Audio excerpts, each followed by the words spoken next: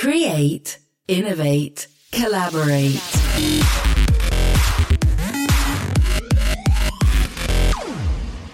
As a society, we've never been so connected, but yet so alone. Depression continues to rise. Addiction to prescription painkillers is at the highest it's ever been, and research is telling us it's largely because we feel isolated and alone. Nothing brings this home more than when you read reports of entrepreneurs and senior executives taking their lives because they feel disconnected from the world. In July of 2013, a customer of mine, Carsten Schloter, the CEO of Swisscom, committed suicide, taking everyone around him by surprise. There was no corruption, the business was booming, and he was loved by everyone around him and all of his employees. He was just lonely and disconnected. We all connect every day in so many different ways.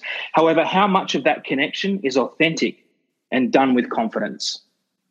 I'm Brad Twynham, your host and virtual entrepreneur in residence, and today we're going beyond connection. Our guest has challenged this social norm of not talking to strangers and has flipped the conversation on its head. She travels the world speaking with people of all cultures about how to develop confidence in our connections with people to develop deep personal connections with strangers. Her book, Do Talk to Strangers, has been regularly featured in the media, and her clients have included the likes of BHP Billiton, Microsoft, and National Australia Bank. Most impressively of all, she's accomplished all of this from the small town of Dubbo, New South Wales. Kerry Phipps, welcome to the show. Thank you, Brad. I'm almost lost for words with that introduction. You've hit the nail on the head about the importance of this, and I'm really grateful to be here having this conversation. So thank you. Yeah, thanks, Kerry, and it's awesome to have you on the show. Not only are you a successful entrepreneur, but you've created an international brand from Dubbo. And for our international audience, Dubbo is a regional town about 4.5 hours to the west of Sydney. So it's like driving from Los Angeles to Vegas without the fun when you get there, which is extraordinary.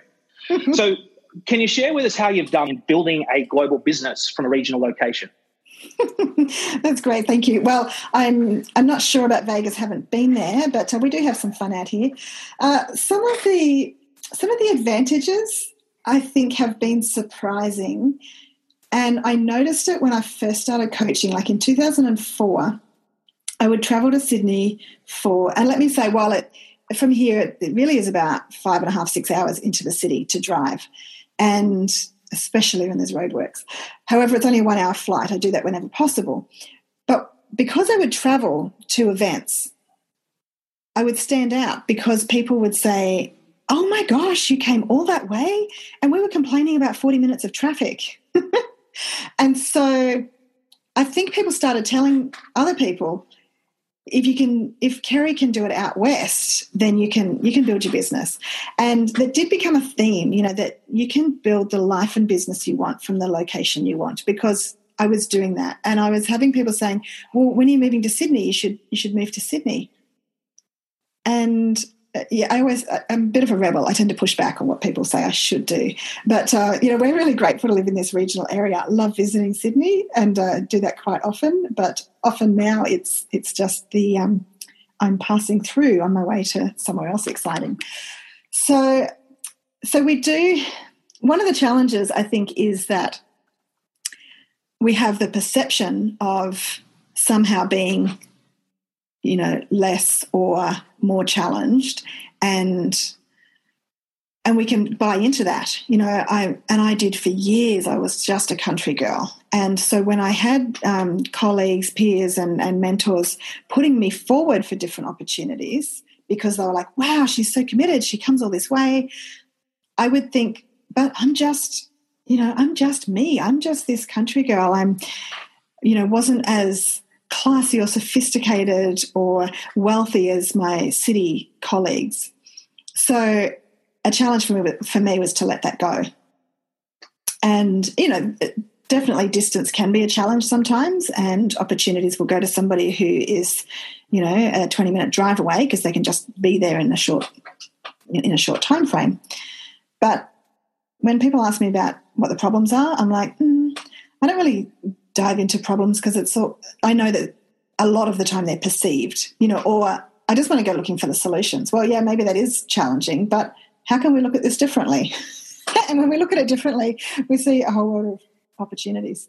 And I think we grow up with, just on benefits, we grow up with, for me, a farming family, and a farming community is just packed full of resilience and creativity because, we go through droughts and floods and all kinds of challenges, and we have to pull together and we have to find solutions. So that's a really great upbringing as well that can be an advantage for country people. That's a great message, Kerry. In my work, I focus a lot on regional entrepreneurship, and I really think you've encapsulated the advantages of why people with good ideas in regional areas should just go for it, and location shouldn't be a limitation. So thank you so much for sharing that, and I hope our listeners in regional areas really grasp that and don't use it as an excuse to stop them from moving forward with whatever dreams and ambitions they may have. Yeah, and you know what? Can I just give a gift? We didn't even talk about this, but I don't know if you know about my second book, which was Before Do You Talk to Strangers. It's called Lifting the Lid on Quiet Achievers, which is success stories of regional entrepreneurs. And I wrote that to share that message, to encourage people. So, yeah, if any of your listeners just want to send me an email, I will send them the ebook for free. I'm one of those listeners, Kerry, so please send me one of those ebooks. I'd love to read it, and I would love to have it promoted, amongst the regional incubators that I spend so much time with at the moment. That would be a real gift to them. We've just been talking about talking to strangers and hadn't even made that connection. So there you go. Yeah. I do want to talk about your book, Do Talk to Strangers, because I just love the book. But you also do really good work in cultivating effective leadership for female leaders and entrepreneurs. Can you tell us about that work and specifically what you do in that area? Well, I think I'm asked to speak about leadership for women because I'm a woman from a country area who is, living the dream in so many ways. And because if they know my story, they know that I've had a lot of overcoming to do in terms of confidence. And I think that confidence is the biggest challenge for female leaders, to be authentic, which everyone really wants deep down. They really want to be authentic and step forward confidently. And we can be confident when we are authentic. So, I run the Connect with Confidence program for, so many teams, and it's particularly asked for in terms of women's conferences and women's events because, we just resonate with it. We're like, okay, I think if these people can be more confident, or if I can be more confident, then I can step into these roles that maybe I wouldn't have before. So really, so much of my work is just about the conversation in our head. And, having said that, I work with, as a leadership coach, and which I was doing for a long time before writing the book, a lot of one-on-one conversations with men, but that's where it's a really safe space for them to talk about stuff that they're not talking about in a corporate environment or in a team environment so much. So, yeah, so that's kind of what's opened up the women's events, I guess, because everyone's willing to say we need to be more confident. And that's a really interesting insight. I think women generally don't wear as many masks as men when it comes to communication, and you've articulated that. And I think bringing this confidence not just to women but to men in general, and allowing men to connect more authentically is such an important part of your work. Yeah, I love the book because it is so simple and stacked with common sense. However, underneath that common sense is a beautiful message about expansion and growth, and how anyone, anywhere can be a catalyst for that. And one of my favorite quotes in the book that really hit my heart was this: when your desire to connect is greater than your fear of rejection, your world expands beautifully. It's a simple quote, but it's also a quote that's packed full of wisdom and insight. There's clearly a whole life of experience that underpins this book that you allude to on several occasions. You don't go into in great detail, but would you mind giving us the story that brought you to the point where you felt you just had to write this book? Great question, because it is like that. I'm not I don't see myself as a writer or an author. It's taken a while to introduce myself, as an author and speaker and coach. I did feel I had to write it because people would say to me, how do you have these conversations? I mean, first of all, I guess it's the conversation like, how do you build an international business when you're from Dubbo? And I'm like, well, we have an airport close to home. We have like the internet. And, but more seriously, how did I do that? And I had started reflecting, and I would realize that when I'm telling, friends or colleagues a story about, I met this man on the plane this morning and this happened and that happened. And anyway, so I'm introducing him to this person and they met this gentleman on a train, and now there's, all these cool things happening. And they would just go, whoa, stop. How did you do that? Like, how is it not weird to swap business cards? Or like, how did you take the connection past the, hello, good morning on a train? So I started realizing that I actually had a lot of stories to share. And so I started writing why it's great to talk to strangers, because I just wanted to share with people that it's great to do that.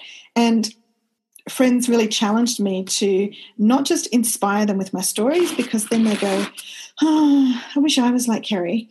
They said, you have to teach us how to. And when somebody says, oh, I wish I was like Kerry, I just go, oh my gosh, I don't mean to make it look easy. Like I'm pushing myself out of the comfort zone all the time. But when I started thinking about how do I do that, it really was, the book was almost finished when, I was getting feedback, and they were like, but you've got to teach us how to. So I had to step out of coach mode, where I was just asking all the questions and just sharing inspiring stories, and actually seeing myself as someone who could teach a how to. And so I'm grateful to many people in my world for digging deep into that. But so there wasn't one point, and I think when you ask about, an underlying story, I think it is, that life experience that you say, even as fresh as last night, because I'm constantly going deeper, I think I would say. And I thought it's the profound understanding of the power of connection, which I think of my grandparents who were married 71 years. My other grandparents were married 68 years, all died late 90s. So I saw that lifelong connection, the power of that. My parents have been married for 46 years, I think, getting close to 50 maybe. And, I've been married 24 years last week. And I know that kind of deep connection and example and experience of it.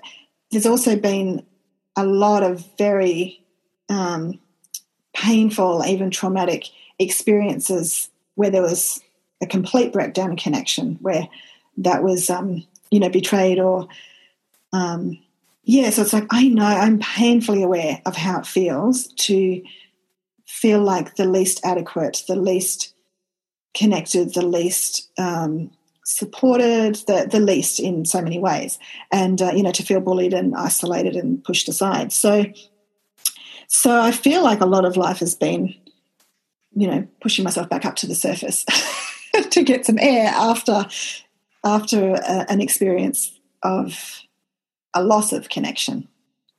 So I think it's raising awareness of that and realising what people are going through and how we can bridge those gaps, how we can step across from that place where we might feel like the least adequate or the least worthy and build safe human connections.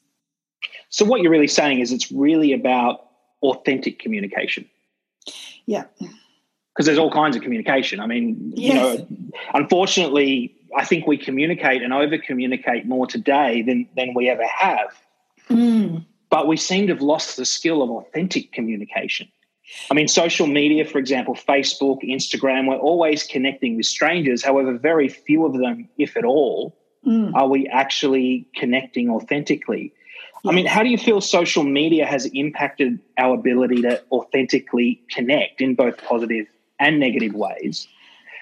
And in your experience, have we lost or are we losing that skill of connection? Well, I think whenever there's a problem, and as you've just identified there is, it also makes us aware of creating solutions. So while in some ways we can go, yes, like technology has really interrupted our ability to connect, we're losing the skill of connection, but in so many ways we're craving it, and therefore that's becoming noticed, and so we're really starting to pay attention to it. So now, if we were meeting in a cafe, we might decide to put our phones, turn them on silent, put them face down, or, put them away from the table.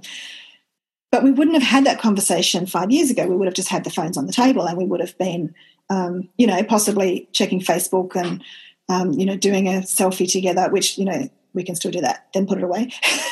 But, it was so much more involved in every conversation, whereas now I think there's a lot of people who are starting to realise, and so they're putting it away. Something that you said just a moment ago, like about strangers, I also just want to identify that we can be living with strangers in our own home. You could be in a relationship with somebody for 20 years and look across the room at them and just think, I really don't know what you're thinking about this situation, or I really don't know you anymore. And I think that the book and the conversations that I'm having with people can really help us to build connection with our nearest and dearest just as much as with strangers on a train. And sometimes we can practice with strangers because we might never see them again. And we can realise, wow, it's amazing what happens when I just fully pay attention to somebody. Yes, so true. And when I read the book, you've got a model within the book called the asking model. It's just common sense, but it's more than common sense as well, because what you've done within that model is you've overlaid the science behind communication and why it's so important in different circumstances. And you've really, using a geeky term, which I am, codified how to authentically connect with people. Can you give us an overview of the asking model? Sure. And that's where I really was working with friends to create that, because I don't naturally think in, saying how to do this, ... And, one of the questions that people asked was, what were you thinking? So I really had to unpack that. And it starts with awareness. So the A in asking is clearly awareness, but it's awareness of self and others. Because if we start with self, we need to notice the conversation in our head. We need to notice, maybe I'm walking into this meeting and I'm feeling nervous. And often we don't notice, unless it's like really strong emotions and you're shaking or something like that. But you might not realise that you're breathing more quickly, that you're, just in a rush and feeling like uncertain. I don't know, will I know anybody? Will they be friendly? Are they all whatever type I might, assume that those kind of people are? So if we just pause at the, before we get to the door, maybe in the car, and just notice, how am I feeling right now? And be honest about it, because sometimes we don't want to say, I actually feel really nervous, or I feel terrified, because I don't know about you, Brad, but I've always tended to play things down, like it'll be fine, but I'm suppressing the emotion. But if we can look at it and go, wow, I actually feel like this, then I can let it go. It's like calling out a behaviour, but it's in your own brain. You just go, nervousness, I see you. I know you're trying to keep me safe, but you're just going to sit here in the car because I'm choosing, and this is the next part, choosing the focus. So I want to go in there and I want to encourage people. I want to help other people feel welcome, because if we know what it's like to stand on the outskirts, then we can look out for other people that might feel like that. And maybe if you are really confident and you just walk into a room and you just own it, then it's useful to pause and go, maybe not everyone feels like this. How can I help other people feel welcome? So when we go in there then, others focused, it's just a breeze to connect. And because I know what it's like to feel, as I said earlier, like on the outside or the least.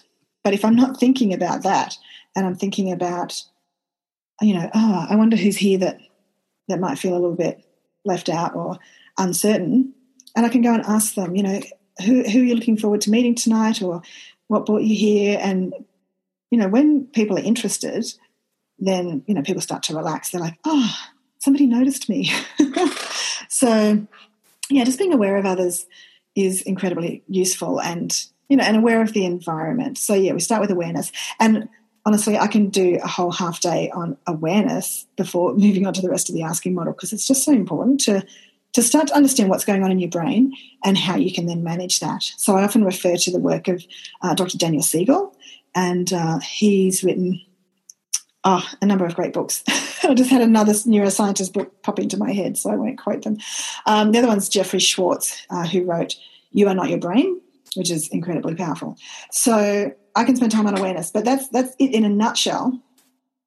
And then there's the start small, start with a smile.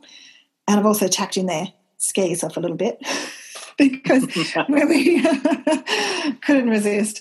Because I'm constantly scaring myself a bit. Because when you step past that moment of hesitation, that scary, like, oh my gosh, I don't know if they'll talk to me or not, we step beyond that, and then it can be incredible. And we discover new things, and we have new friendships, and we find, I remember a client saying to me years ago, and maybe it wasn't even in the context of connecting, but it was taking a brave step.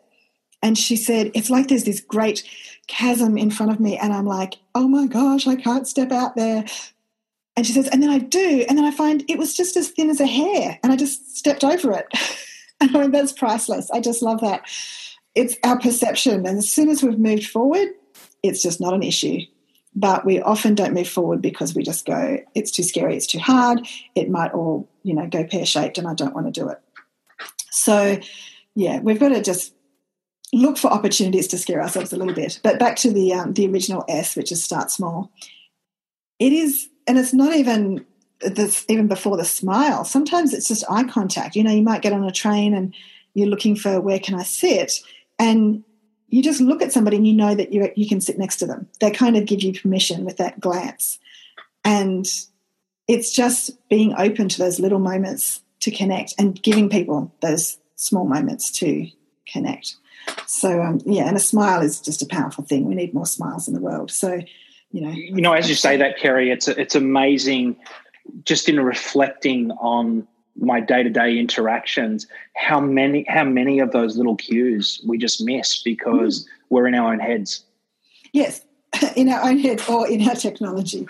Yeah, or in our technology, exactly. Yeah, so look up, and I saw someone talking about this on the project recently, and they just went, what if we just put our phones away and just look up? And it's like, yes, I know. It just sounds so simple that we don't talk about it. But when we do talk about it, then there's more people making that choice to just put the phone away and look up.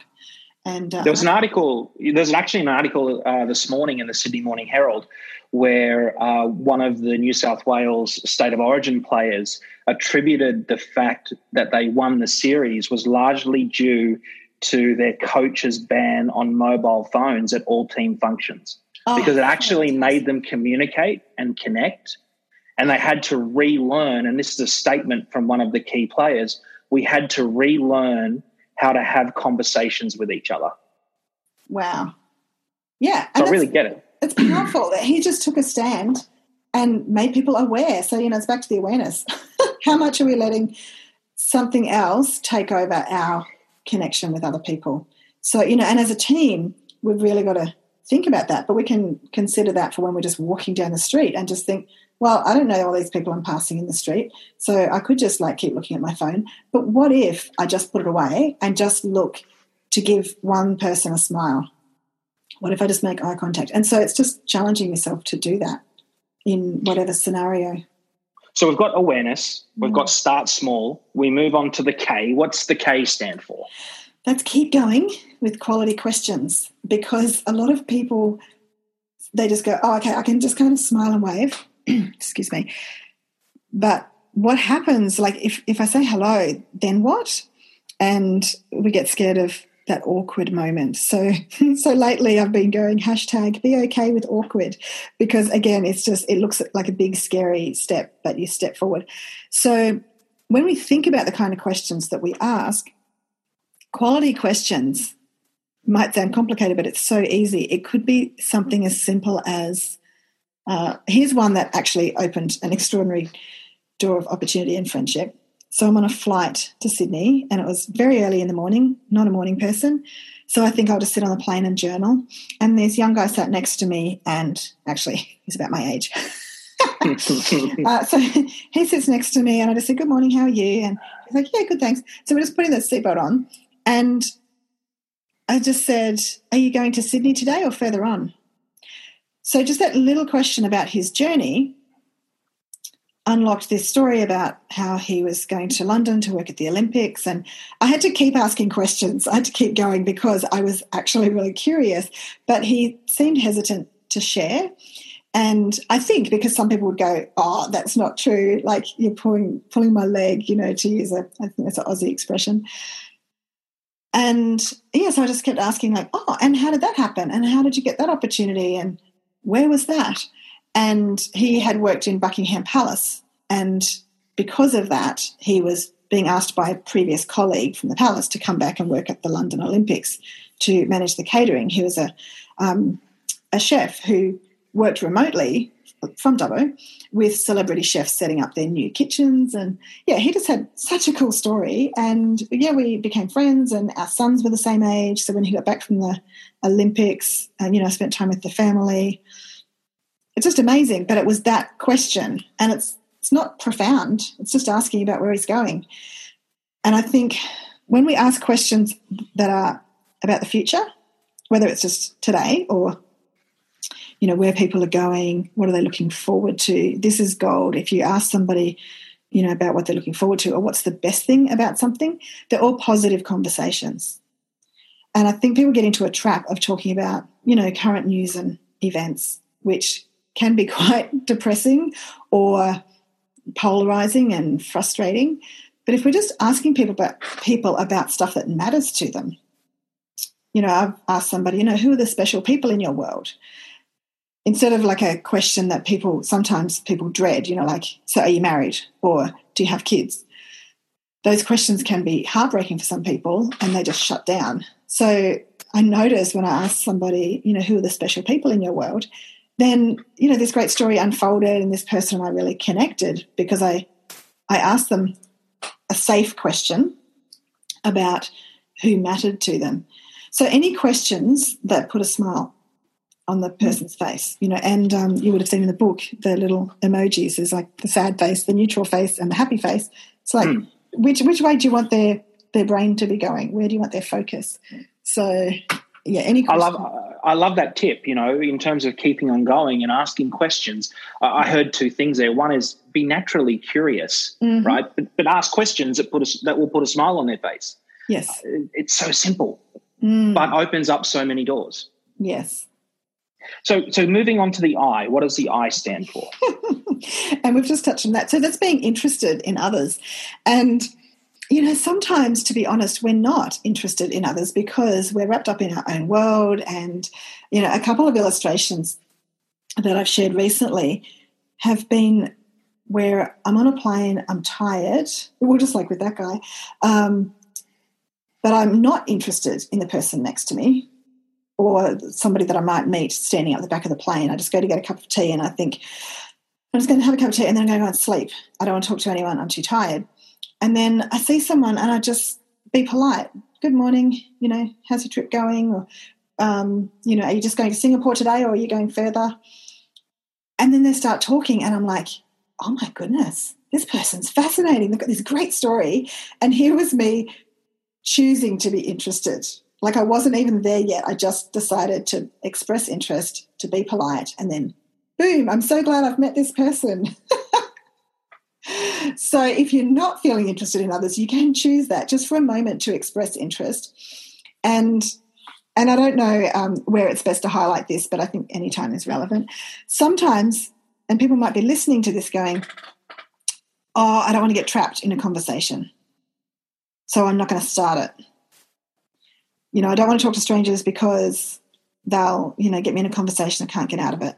I do that on airplanes all the time. Because particularly on international flights, when you know you're going to be there for 14 hours, the last thing you want to do is get trapped in a conversation for 14 hours.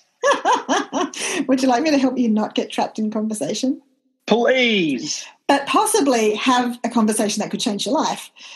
So that when you first get on, when you're putting your seatbelt on, it's like that's where the ice is broken already, because you're not just sitting there with technology on, you're not already reading, you're just kind of getting settled. So that's the best time just to break the ice and like, good morning, how are you going?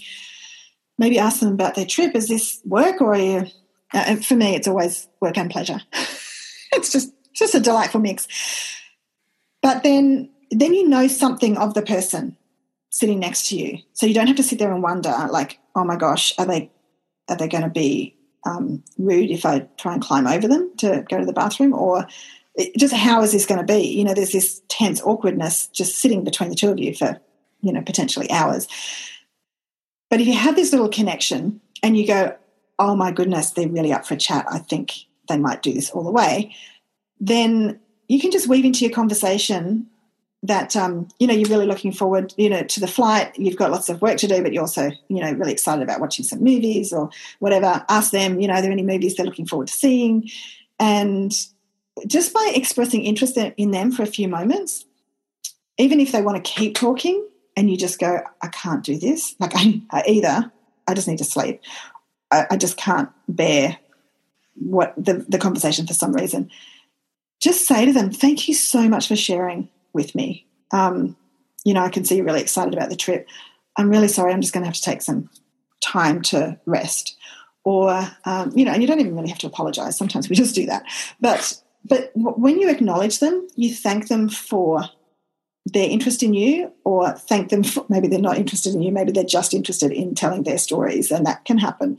So just share their excitement for a moment. Just go, wow, sounds like you're really excited about this. Thank you so much for sharing with me. Will you excuse me? I need to do some work. I need to have a sleep. But if you don't do that, you know, taking a moment to thank them and acknowledge them, they feel incomplete. So they'll keep trying to connect and you're kind of withdrawing more and more. So it's just getting more uncomfortable and awkward.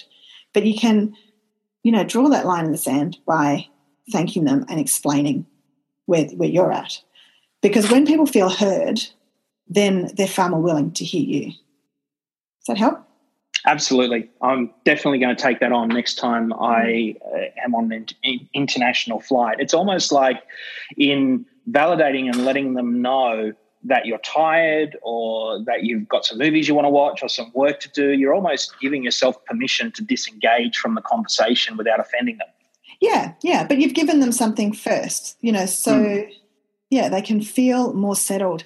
And, you know, sometimes people are terrified of flying and it can make it easier to just have a chat. And you can, I think the more authentic we are, it comes back to this, you know, we can just say to them, you know, how are you feeling about the flight? Maybe if you're the scared one, you can say, oh my gosh, I just feel really nervous. Like, can I just talk to you till after we've taken off, just so we can just not think about the fact that we're flying? But, you know, just to be honest, it just makes it so much easier, because otherwise we sit there wondering and worrying about this person next to us and they can be doing the same thing. So if we just get it out, you know, in the open. And it's really funny because on flights, there's often a lot of conversations about previous flights. Like, oh, last time I flew up to Singapore, I was sitting next to this person, and whether it's a great story or whether it's not a great story, people love talking to strangers. They love talking about the people that they've met and places that they've been. So, it can be quite fascinating, the stories that can unfold. And anyway, as you can see, I've got lots of stories. So we have awareness, we have start small, keep going, interested. What's the N? So that's natural confidence. And this got into the asking model because when I was talking about it, somebody said to me, well, you know, I don't have natural confidence. And I said, oh, but you do, because I saw you having a conversation with this person and, you know, they're not known for their social skills. And he said, oh, yeah, but that's because, and he started telling me why they had a great conversation, how they talked about things that they had in common. And I said, see, you were talking about stuff that you know. The reason that we get nervous and lose confidence is because we're trying to impress or we're trying to sound like we know something. But when when we talk about things that are just part of our world, like the special people in our world or where we're going or where there's no wrong answers, we're just talking about stuff that we know, stuff that we experience. It's quite easy and comfortable. And, and then we're forgetting about how do I sound? Am I impressing them? Yeah, when that's not part of it, then you are actually really confident. So it's helpful to notice if you are challenged by that and you go, oh, I'm not naturally confident, then go, well, where am I? Because, you might have friends over or you might be, just chatting with friends on the beach or family. And what does that feel like? And what's going on for you? You're not worried about things. Therefore, you are you're focused on stuff that is fun, that is relevant to you, that is stuff that lights you up. So be that person wherever you are with new people. And the G? The G is gratitude. So gratitude is a powerful connector. Whether it's getting off the bus and saying thank you to the driver, thank you to the barista who serves you coffee every day. Sometimes you might notice that sometimes people give you your change, they do the whole transaction without even looking at you. And if you can say, thank you so much for your attention today, or, thank you so much for the great coffee, or, thank you for something specific, they're like, oh, they're looking up. Wow. Because how many customers are not thanking them? And so they remember the people who actually do say thank you. And gratitude is not just good for our own, for connecting with other people, but it's great for our own mental health.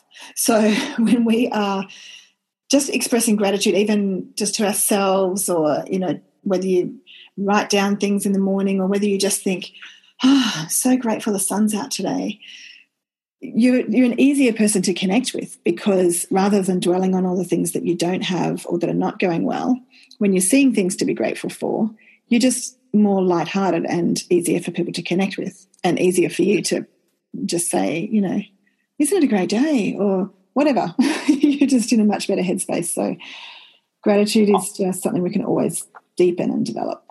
I love that, Kerry.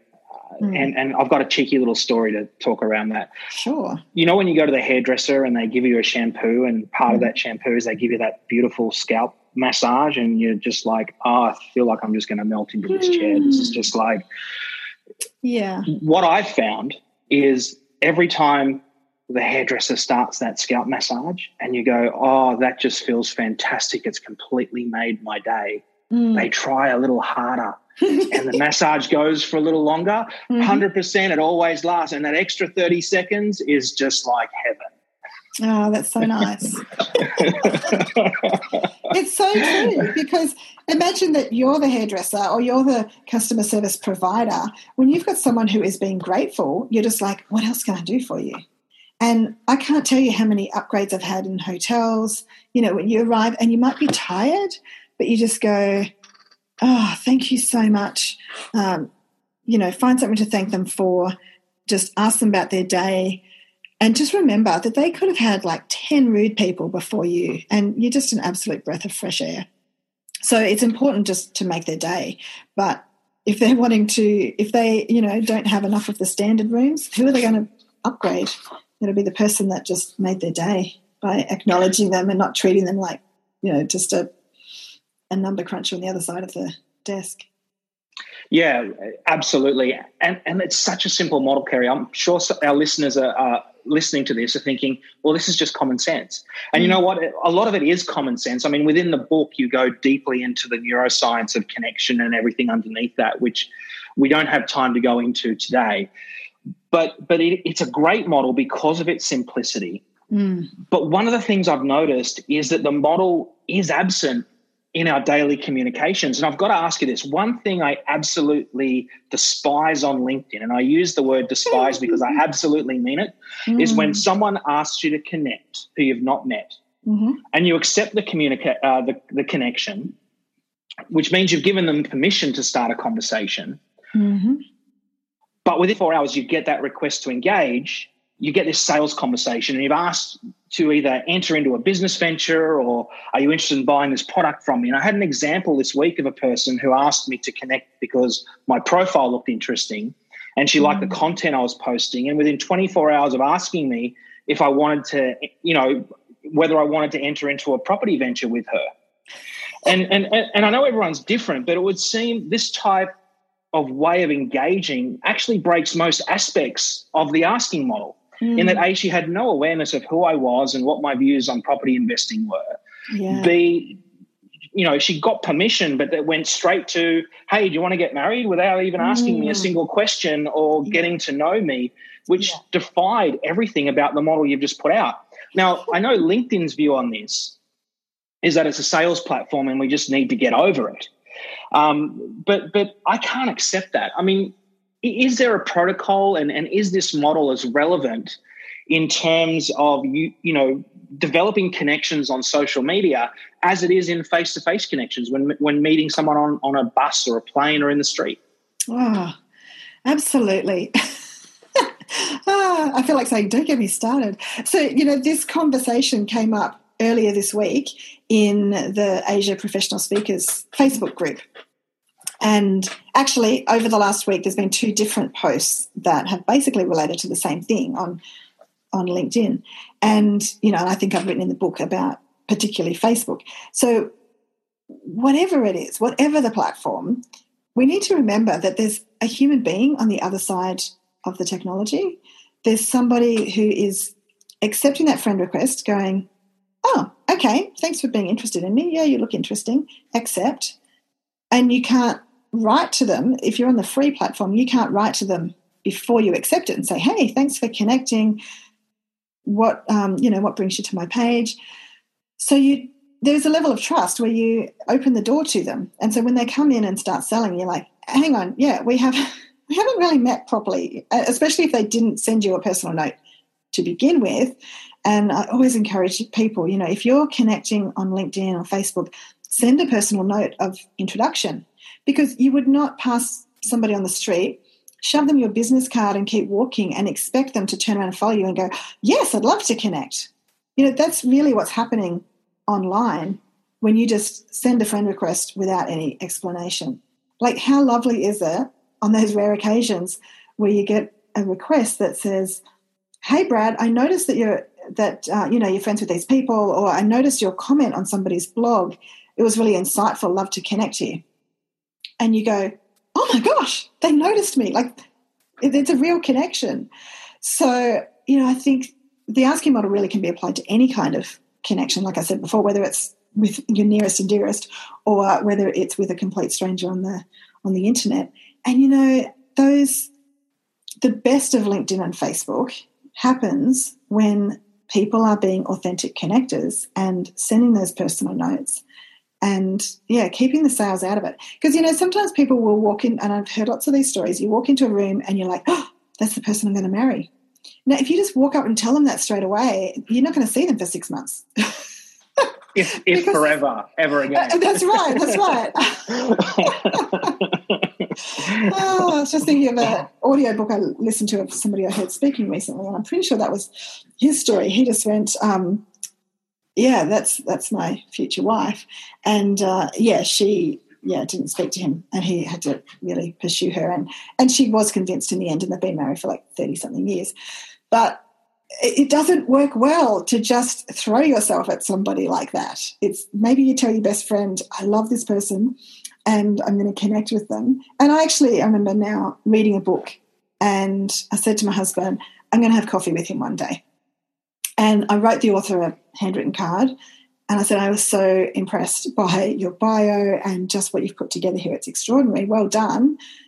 Just left it at that, posted it off, got a phone call. Hey, Kerry, like, when do you ever visit Sydney? Like, can I take you out for lunch next time you're in Sydney? And I was like, wow, oh my gosh. Like, it's not just me that wanted to have coffee. He just read my card and went, yeah, here's someone I'd like to connect with.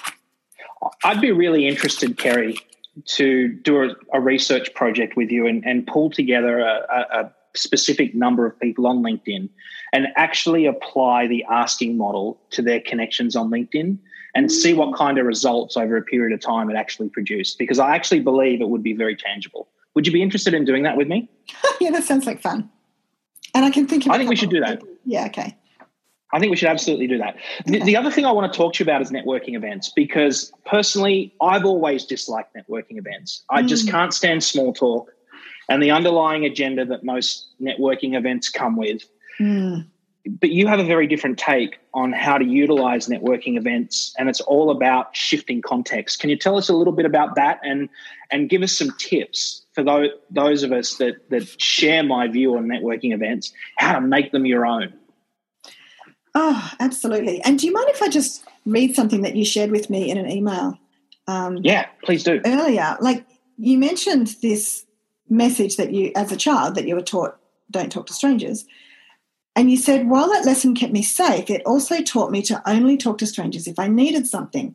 Now, that jumped out at me because I went, oh my gosh, that's the essence of what's driving people to networking events, because they're going because they need something. They need more clients or referrals, or, there's something that they need.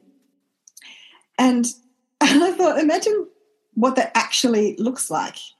If we could see that tangibly, because it's all going on. That's a really interesting point. It would just be like this all-in brawl. It's a picture that comes to my mind. Yeah, it's this take, and my hands are flying around the room right now. But we can identify, that's why people tell us to go, make sure you get 10 business cards before you leave, or make sure, that you've got 2 solid leads, but there's focus, go with a focus. And like I mentioned earlier, we could go with a focus of, helping people feel welcome, or, just for the adventure of it, just to meet people and see, what we can learn, which again is getting something, but learning is something that we can be sharing with other people as well. So it doesn't have to be, the selfish kind of it. What stood out to me about what you said there is that it didn't feel right to you. Or as a comment that you made, it's like, it doesn't feel right to go to networking events knowing that you should be going because you need to promote your business, etc. But deep down, we don't like that kind of connecting when we're just asking for something. When it's a win-win or a win-win-win, when we go to see how we can serve, how we can help, how we can inspire, encourage, and that happens for us as well. It's that joy of the adventure and that lightness that comes from not holding tight to an agenda. That's where it's really powerful. So, and I think that's what people really crave. We, as people are talking more and more about authenticity, then, we're aware that it doesn't sit right to be just looking for something for ourselves.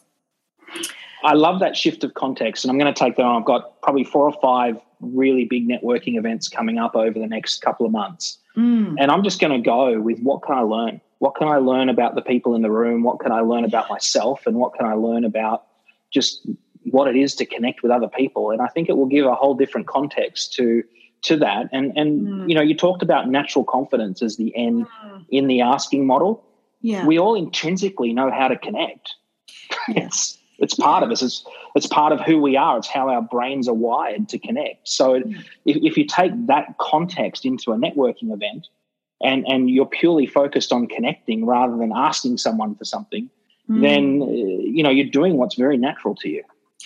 Yeah. And you know what? I just had this picture of, I think people might assume if they were going to a networking function with me, or, if we're having a conversation about this and I'm going to functions as if I don't need clients, they would think, well, it's fine for Kerry because obviously she's got enough money in the bank, she's got enough clients, she doesn't need to be, looking for clients. But it's actually not been the case at all. Sometimes I've felt like, and my husband might be saying, have you got any new clients this month? How's this going to work? How are you going to pay for your airfares? How's this, and I just have to go, I just need to let that go because I don't like the feeling of, needing to get a client.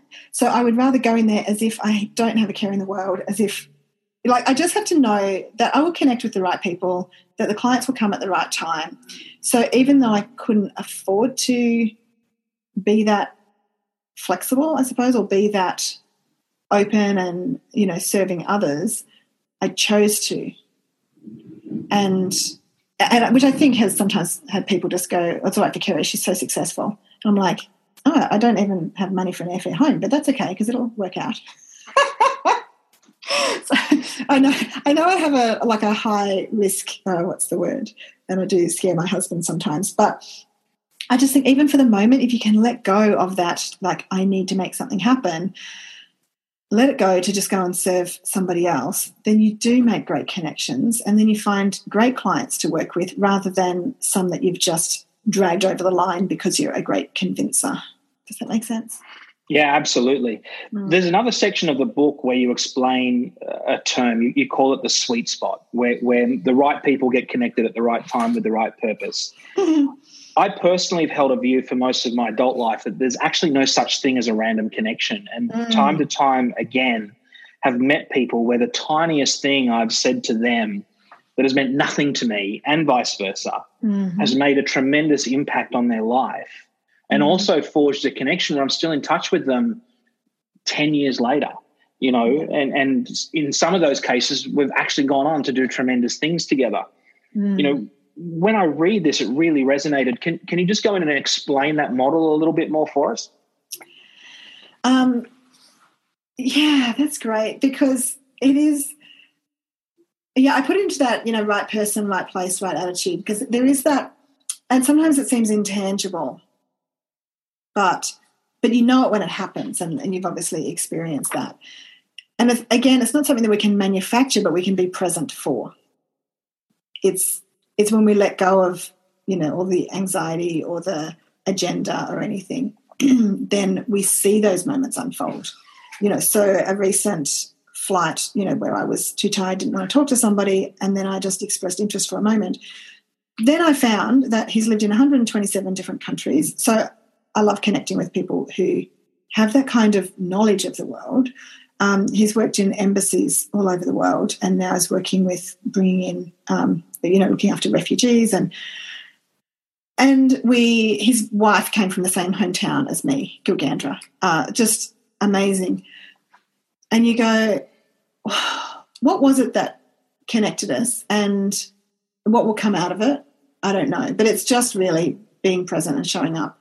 And so it's kind of funny that I have it as a model. It's more like explaining what happens rather than this is how to create it, because I guess we create it by being present, which is the asking model, which is being ourselves. So bringing this back to a business context, what's important for an entrepreneur or business leader to know in terms of embracing the art of connection in their workplace? And what can people expect if they wanted to take this a little further than just reading the book and engage you with a workshop? Okay, thank you. I love that question because no two workshops are the same, just like no two conversations are the same. You know, like I have this Connect with Confidence workshop, but then I always chat with the organisers to go, you know, what is it specifically that you're looking for? You know, is this, Connect with Confidence to to grow your dental practice, or is it to, grow your finance team or whatever? But we work through the asking model. And like I said before, we spend a lot of time in awareness because when people are aware of the conversation in their head, they change all other conversations. So I think what's important for an entrepreneur or business leader to know, it's really that you need to listen to yourself and you need to trust yourself. Because you get those inklings, you talked about things not happening by accident, you get that you're in the right place at the right time. And when you go with your gut, when you go with that, maybe I should go and talk to that person. Trust yourself, go with it. So there's so much of my coaching world that came into the speaking and training workshops. And it's getting people to listen to themselves because that's where the amazing things happen, because that's where you're being honest with yourself and you can be more honest with other people. You can be more courageous and have conversations you need to have, or, step into new learning environments. And, I really encourage people to travel, whether your job needs you to travel or not, whether you travel for holidays or for work, but to travel and put the phone away as you do it, because you're in an intense learning environment that you're not in your everyday going to and from on the same train, the same plane, the same network and the same people. It's so important that we keep growing, because then that grows not just our understanding of the world, but our understanding of others and ourselves. So which comes back to the A in the asking model. Fantastic. Kerry, it's been an honour talking with you. I believe you've now launched a follow-up book, Do Talk to Strangers Travel Kit. How does that build on your Do Talk to Strangers book? Well, it does actually take it a little deeper. Like, it's a smaller book. It's a nice little pocket size, which is fantastic. And I wondered, is this okay to do like a little book after doing like 3 big books? But the first thing people say when they hold it is like, oh my gosh, I love the size. It's so cute. Or it's like so handy. But I've got, part 1, part 2, part 3 throughout the book. And while there's the practical travel toolkit, there's, a little checklist, things to think about before you travel practically, so you can travel light, so that you are then not stressed, because when you're stressed, it's harder to be a great connector and you're just not going to enjoy the trip as much. So there's that, lighten up. As I've traveled, my luggage gets smaller, it gets lighter. I often will go away for a week or so with carry-on luggage only. I just love it. So I think one of the little quotes I pulled out was, travelling light is a joy and it's easier on your body. Love it. Yeah, there's also the travelling light in terms of our judgments and assumptions that we make. So, while you want to hold on to your passport and your cash and all of that, you want to be mindful of what it's helpful to let go of. Like, the assumptions, the judgments, that needing to fix or needing to convince people, or a sense of entitlement, or needing validation or to be right. If we let that go, then we can really travel light and engage with the world and grow in understanding and empathy. And there's the, philosophy of talking to strangers, and how, we can just be hospitable to people wherever we are. Whether it's, we might be on, a Qantas flight, for example, but we can still welcome somebody to our row of seats. We can be hospitable wherever we are, and I think the world really needs that. So, and I've got polite exits, which is kind of what we talked about before, how to get out of a conversation that you've got yourself into, like how to respectfully excuse yourself without going, I don't want to talk to you. There's great ways to do it and still keep the air clear between you. So it's just really, I've got the asking model in there too, but it's just very much in the context of travel, and whether it's, a regular commute where you might start seeing your world differently, or whether it's, a big global adventure.